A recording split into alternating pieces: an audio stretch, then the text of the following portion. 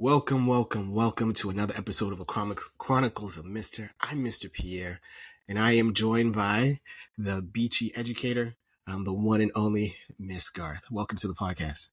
Thank you. Thank you for having me. It's a pleasure. I enjoy talking to educators, and I'm hoping with this conversation, other educators who are in the field, thinking about coming into the field, or if they're transitioning to another part, will be able to glean some gems and hopefully be better educators for our kiddos. So I'm really looking forward to this conversation. Me too.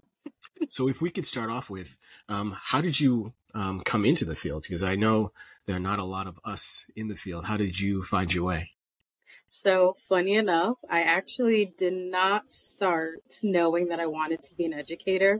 I know there's some who think, I've known since I was young. Yep. So I was more looking into, the creative side of things, like being a wedding planner, interior designer. Okay. And my family was not about that. They wanted something a little bit more stable. And then I decided, okay, well, let me try the medical field. And in college, I started doing physical therapy. And then halfway through, realized it just wasn't for me. And my dad actually suggested education because my parents are from Jamaica. Before they came to the US, he was a teacher in Jamaica for a few years. And he was like, you're good around kids. I see you like kind of just being a natural teacher. Mm-hmm. And he actually suggested it to me. And halfway through college, I was like, oh, let me see where that takes me. And I just never looked back. Awesome.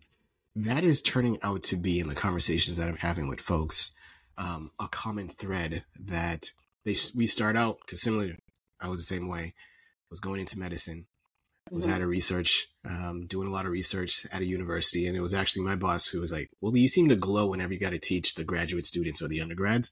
You might be in the wrong profession. And so I subbed, and here I am 17 years later. How long has it been for you since you've been in the classroom? So this has been my 10th year. This past year was my 10th year teaching. Excellent. So flowers to you. Excellent job for being 10, because I'm sure you've seen folks come and go in those 10 years of really zealous, really hyped about it. And then yowzers. Yeah. After a year or two, max what I've seen is usually around year 3 or 4 is when people realize if they're really cut out for it. Or if I were to ask you, what's kept you in the profession? So I would say initially I liked the idea of kind of being able to do what I would like to do creatively. So like, you go in, you create your own classroom environment, you kind of set your own rules. And in a sense, I find that teaching, everybody says that if you can teach, you can do just about anything. And that whole idea of kind of being kind of like an entrepreneur, almost like you're running a business, essentially.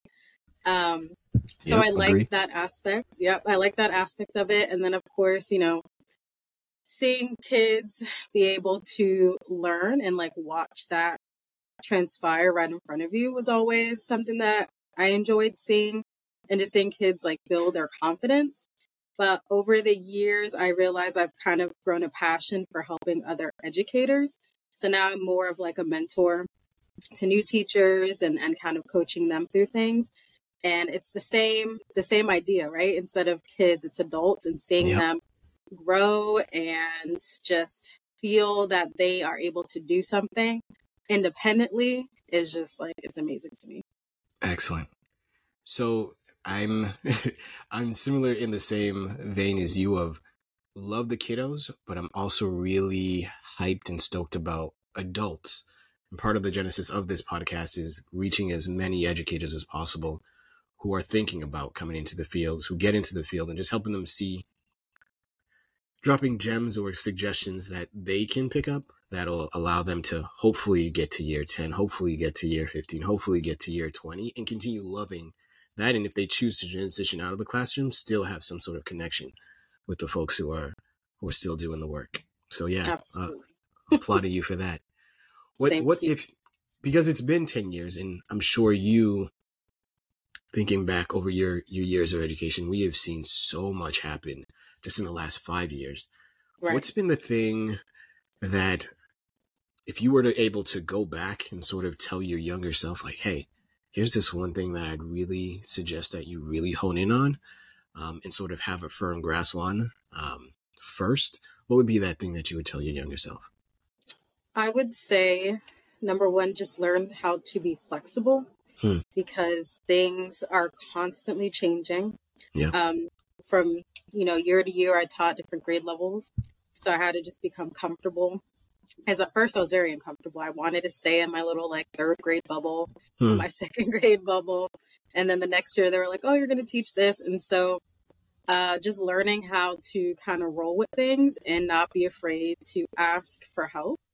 I think Ooh. a lot of, yeah, I think Yeah.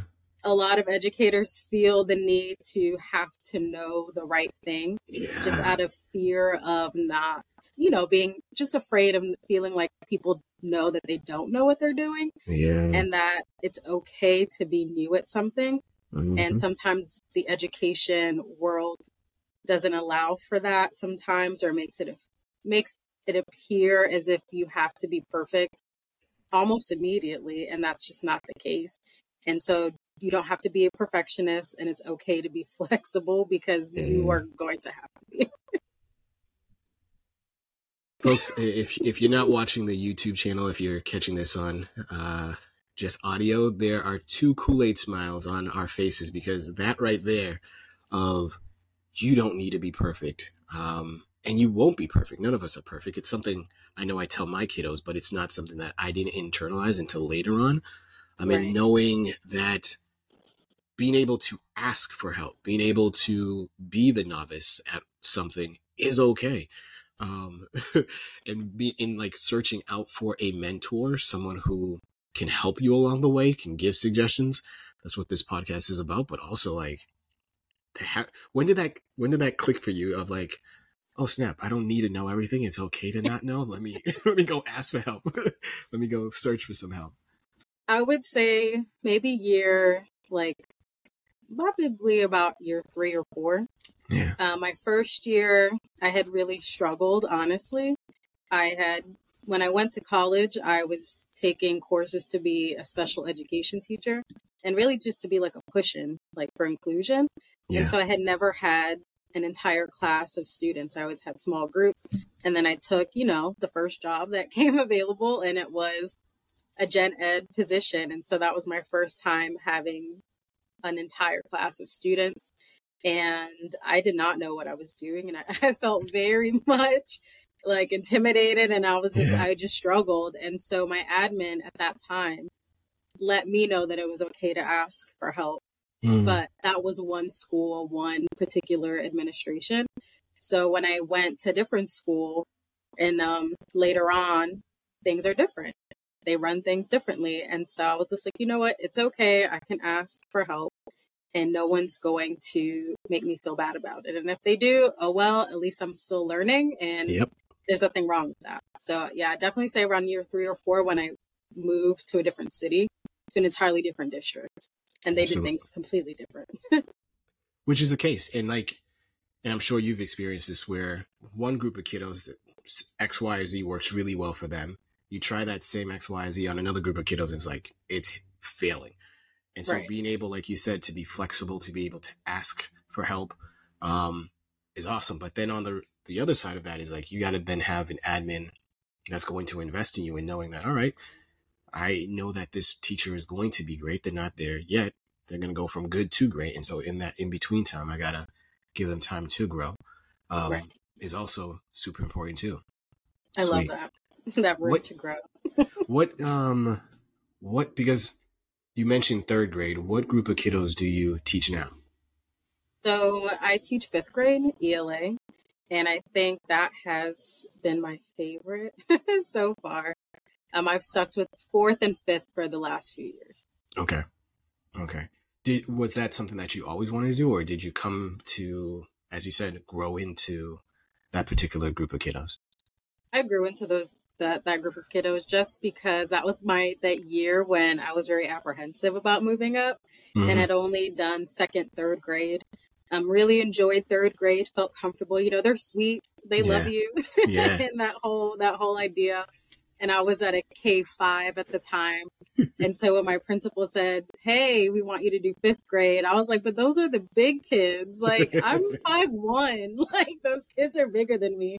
Yeah. And they were, assured me that it would be okay. And I'm glad that I did it, and I just pushed forward, because even though I was nervous. I was like, Hmm. how are they going to respect me? I had no idea like how I would do it, but I Yeah. had a good team, and my personality, I felt, matched that age group really well. And Yeah. had I not tried it out, I never would have known. And so that fourth and fifth grade, they're great. Before Awesome. middle school.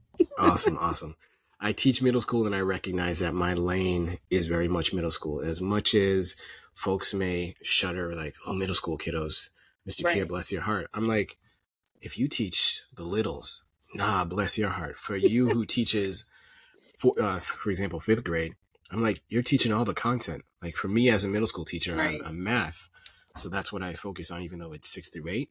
But I'm like, you deserve your flowers because you're in front of the kiddos the whole day. Yeah, they may go to specials, they may do this, that, and that, but they're coming back to you. They're coming back to you. They're coming back to you. Right. And so yeah, props to anyone who is a elementary school kiddo, like who teaches elementary school kiddos. I salute you. You deserve your flowers and your props for that.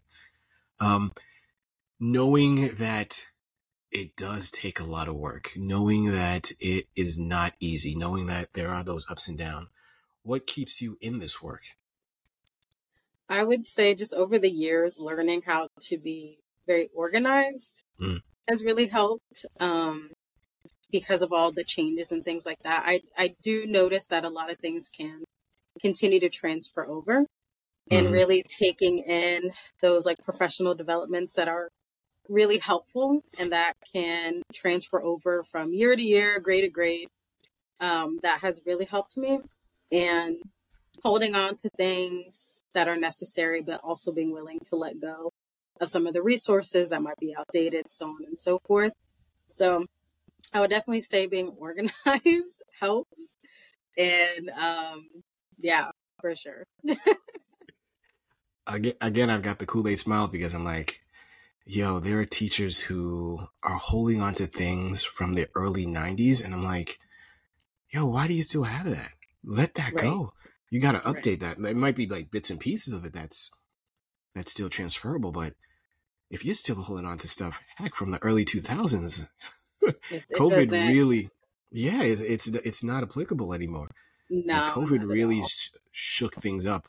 Um, Yeah, and let me ask you, like, what was that like for you? Because I know for myself, it was like, whoa, um, obviously, but being in the right. classroom, particularly with the littles, what was that like for you? So I think we just kind of went in not knowing how it would actually work, Hmm. and feeling very, like I said, apprehensive. Teachers, we might be a little apprehensive to change sometimes. And so we were just kind of worried about the logistics, like, how is this really going to look? Especially with, at that time, I was teaching fourth grade. So you're talking about incoming 9-year olds during that time where we were at home.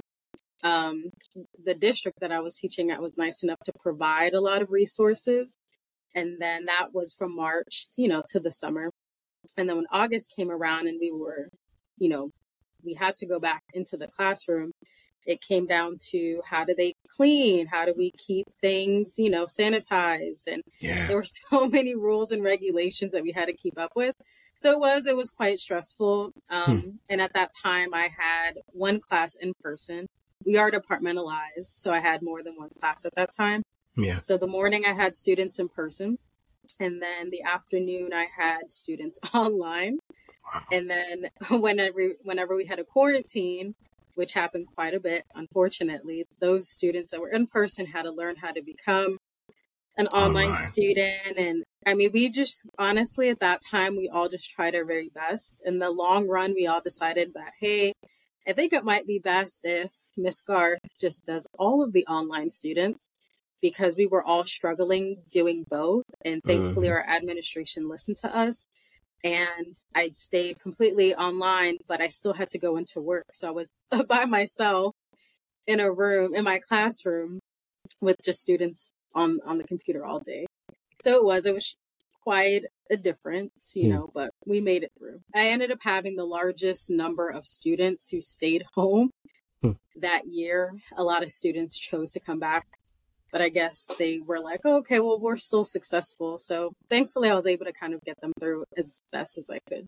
No, COVID really shook things up, and I think for a lot of parents, it finally, even if it was briefly, made them realize like, oh, there's a lot that goes into teaching, and not just I know the content and that's sufficient. Right, Um, and even aside from the technology issues, like even if kiddos are able to be on Zoom and there's no hiccups with the interwebs, but there's so much of, does the kiddo feel safe? Does the kiddo feel like they're being seen? Whether that's right, even just your name and not literally being seen on the screen, right, so that you as the educator are able to connect with them so that they know like, oh, this is a safe space for you to be able to learn. right, Um, and I think prior to that, a lot of parents were not aware of like, oh, there's more to this than just, oh, I know math. I could teach math to a third grader. It's like, can you though? Can right. you? You think you can, but can It you? was humbling. Yeah, yeah. And it's in listening to you, it's nice to hear that you had admin who was supporting you, because I had plenty of conversation where teachers, part of the reason why they left is, and I'm sure it wasn't just admin. I'm sure above admin there were folks who were putting pressure on them, which then it trickled down Right. and translated that way. But what's it been like for you in terms of your admin supporting you and feeding into you and investing in you? I would definitely say I've been blessed with Hmm. some pretty good administration. I've also been at a school where the admin team, the communication was lacking. And I Hmm. think that was when it really affected me the most. Like Yeah. physically, emotionally, I was very stressed out that year, Yeah. not realizing how necessary proper communication was to me, just because I kind of took it for granted. I always had it. It wasn't a big Right. deal Right. until I didn't have it anymore. Hmm. And that made a world of difference. The school culture went down. Nobody was on the same page. And that can really make or break a school. Yeah. And so having a good admin team that work together well, communicate with their teachers, trust their teachers and staff to do their jobs, that's like priceless, honestly. What did that look like, or what did that feel like, or what did that? Yeah, I think for folks who may not know, it's like they don't know what they don't know, and they don't know that other environments exist.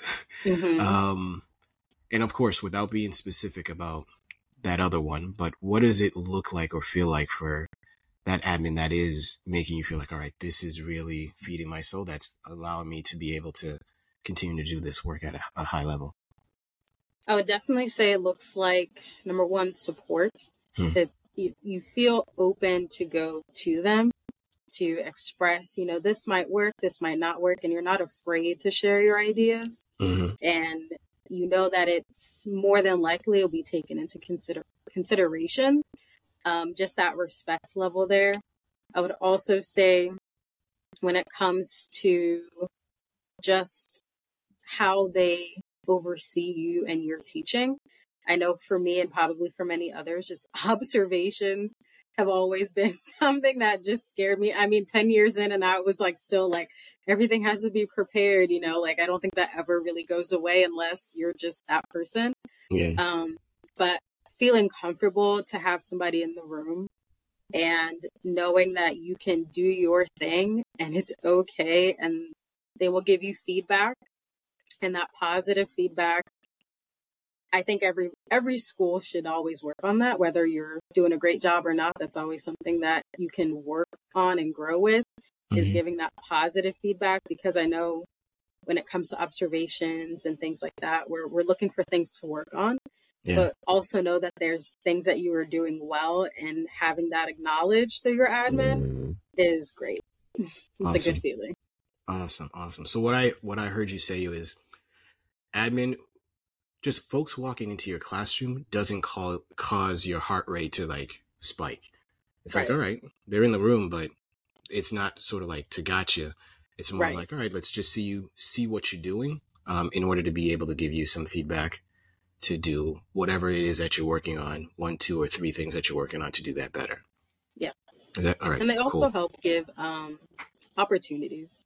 I think that's also something that if you're looking to grow in certain areas as a teacher, if you're looking to get into other positions, Hmm. knowing that your admin is there to support you to grow and open to giving you opportunities is also something that I think has been helpful for me because my admin has supported me in many times in my career Hmm. and them providing opportunities that I wasn't really aware of just because they're in that world, in that space. So that's good too.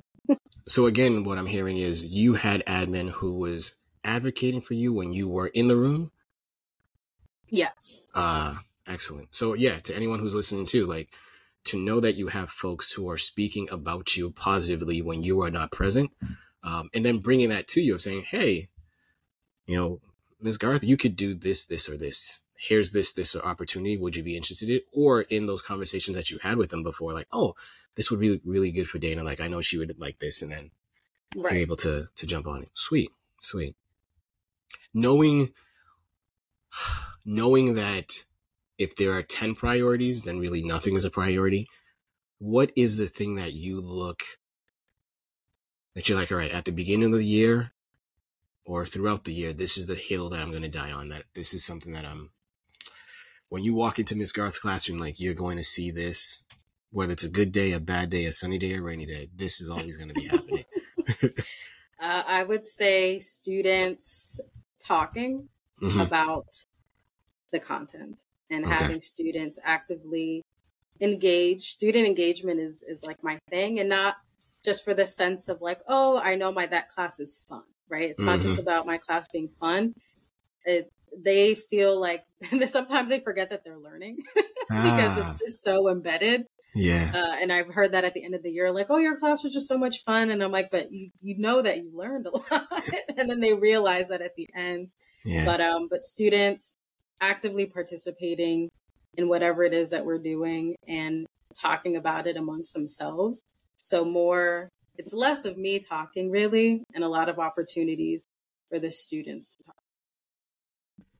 Now, how do you get that to happen? Because I'm sure there's a first or second year teacher who's like, look, I'm asking the questions, but no one's raising their hands.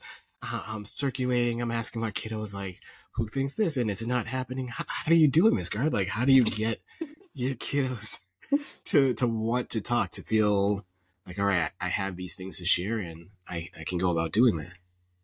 I would definitely say scaffolding helps when it comes to asking certain questions. Being in upper elementary, and I'm sure for you being in middle school, we focus a lot on like the language of test and test questions and things that they're going to see later on and be assessed in that way. But really scaffolding on what that question means. And then instead of, I don't do a lot of hand raising personally. A lot of it is, I'm going to give you think time to think about it. We've made sure we understood the question as a class. You're going to think about that question. We've narrowed for ELA. We've narrowed down the paragraph that you'll find it in. And then you're going to talk about it with your partner or with your table team and those structures, right, for them to discuss very in an organized way. And then after they've discussed it amongst themselves, right, they've thought about it, they talked about it. Okay, now we can have an open discussion. So it's very much of it's a process, and it involves everybody at the same time, and it doesn't zone in on just one kid. So that student response, multiple at the same time is great. Awesome. Awesome. And for a new teacher who's hearing this, I'm sure the veteran teachers are like, oh, bet. Ms. Garth is just doing a think, pair, share. Got it. Right. So hearing what you just said of like, one, give everyone the same amount of time to think about it. Mm-hmm. How you're choosing the kiddos is like, hey, kiddos, you don't need to raise your hand. You've set up some routine, whether it be, I like to use the popsicle sticks. I also use other ways of like randomly, there's electronic ways where you can put the kiddo's name on a random wheel. But give the kiddos an opportunity to talk with their teammates, hear what other people are saying, be able to is this what I heard correctly, Miss Garth? All right, great. Have it repeated back to you. And then that share out of like, all right, now I'm just choosing random folks. Sometimes it may look like it's random, but it's like, all right, I've heard so-and-so say Right. such, and I'm going to come to them specifically. But all right, Dana, you go ahead and share. Right. But that's what I'm hearing. And so for new teachers, know that you have to set that up. There's got to be a routine of like, start off with something super light. What's your favorite sandwich? What's your favorite bowl of cereal? Whatever. Be able to share that out so that that becomes a routine where it doesn't feel like a gotcha, like why is she calling me? Why is he calling on me? Um, Right. but yeah, that's dope. That's dope. No, like listening to you, I hope whoever's hearing this podcast recognizes that it all sounds great. It all sounds easy, but as a veteran, I know we have those days where it's just like, look, everything I'm throwing is missing. Like it's airball or it's a whiff or it's a strikeout. And I know in the beginning years, I felt really like, oh snap, I'm an awful teacher. What sort of advice would you give to that first, second, or third year teacher who feels like everything that they're doing is just striking out? I would say instead of trying everything, right? Because Mm-hmm. everybody has advice. You might be hearing, Yep. do this, do this, do that. I mean, even in this podcast, we're talking Yeah. about think for shares. So there are a lot of strategies out there. There are a lot of approaches out there, but I would focus on one at a time and really try it out and not feel like you have to do everything at once. And, once you feel comfortable with one strategy, okay, now I can add this in my pocket and then so on and so forth. And then eventually you'll have this toolbox, but that doesn't happen overnight and it doesn't happen your first year. It's definitely a profession that you hone in on those skills over time. So that would be my biggest suggestion because I felt that way in the beginning. I don't know how to do any of this. Yeah. And you're a master of none. And when you're trying it all, and once you zone in on one thing, that's probably the best. 100%. 100%. So folks, if you are listening and you are a new teacher or you're feeling some type of way, recognizing that if everything's a priority, nothing's a priority, Mm-hmm. honing on one thing. What is that one thing that you want to do really well? And just have someone who you trust come in and just observe you and see whether or not you're doing that one thing well. And again, you're not trying to do that one thing and then add on something else. It's like, no, do that one thing consistently. Is it the think, pair, share? Is it am I circulating the classroom enough? Or am I just sort of stuck in one spot? Am I actively looking around the classroom to make sure that the kiddos know that I physically see them, and also too that I see you and I'm randomly being able to get through all the kids? It's not just I'm always calling Dana, always calling on Dana. Right. Whatever that thing is, have someone help you out. And hopefully it's someone that you feel comfortable enough with, who's again not there to be like, oh, got you, but to be like, Right. oh yeah, you did that well. Here's how you can tweak it to do it even better. Yeah. So yeah, that's great advice. Great advice. Knowing that you are, or like myself, I would assume that as an educator, you're reading or listening to Audible or any other audio books. What book have you read or you're reading that you're like, yo, this is a really good book? Personally, it fed my soul, or professionally, it helped me to do my job a little bit better. Would you recommend to folks? I have a book. Can I get it? It's behind me. So this was actually gifted. It is Mindful Learning. It's a professional book. Um, Mindfulness-based techniques for educators and students and parents. And Excellent. this book, yeah, it's really helpful. It's by Dr. Craig Hast, I think his name is, and Dr. Okay. Richard Chambers. Mindfulness has been something that I have kind of honed in on a little bit more, Mm-hmm. especially during COVID and just in my personal life, I felt, okay, I think I need to be a little bit more mindful about what I do day to day Yeah. because it's so easy just to kind of go on autopilot. And when it comes to our students, there are just little things that you can do and think about to decrease their stress, increase their resilience, enhance creativity. There's things that you could do and be mindful about. Yeah. And all of that helps the kids, but not only the kids, but the parents in that. You Yeah. too. Yeah. Right? Yep. Exactly. So Absolutely. that's one book Absolutely. that I've been gifted in getting through this summer. Do you mind holding that book up one more time? Yeah. Excellent. Mindful learning. Mindful learning. Sweet. And if I were to ask you, and this is selfishly on my part, because I love music and I love getting new music, if you were to create your own playlist, it could be 5 artists, it could be 5 songs, it could be 5 albums, 5 genres, whatever it is. But if Hmm. this were the Miss Garth playlist, what would be that at least 5 that you put on it? The top 5, the first 5. So I'm kind of an R&B, like lo-fi, like that whole vibe. I played in my Oh, classroom. I do that whole thing. So these songs yes. are kind of mostly in that area. Got So it. Sade, like a Yes. tattoo. Love me some Sade. Yes. I'm a huge Daniel Caesar fan. He's Ooh. great. Okay. So Get You. He has that song with what's that girl's name? She sings Telepatia. I'm forgetting Mm-hmm. her name. Then there's Masego, who I almost went to his concert and missed it, unfortunately. Mystery Lady. Steve Lacy. This one's kind of more of like the kids taught me this song. Same, same, same. I wish I knew. I was like, I didn't know, kiddos. You got to put me on. Right? So that one's good. Bad Habit. And then this one's kind of popping back up, and it really Okay. was like a staple, and it's like a punk rock song, but Paramore, Misery Business. Love them. Miss Garth? Yes. Miss Garth. Yes. Yes. Yes. Yes. I'm loving this playlist. Yes. For So those sure, are my top Paramore. five. Awesome. Awesome. Awesome. Folks, there were a lot of gems dropped on this episode, and I am certain that we'll have Miss Garth back on the podcast again. But look, that playlist in and of itself, Paramore and Steve Lacy, I felt like you got two Right? anchors. That's dope right there. Uh, I'm hoping that you recognize on this episode of the Chronicles of Mister that there were a couple of things that you could walk away with. I think the number one thing is don't be afraid to ask for help.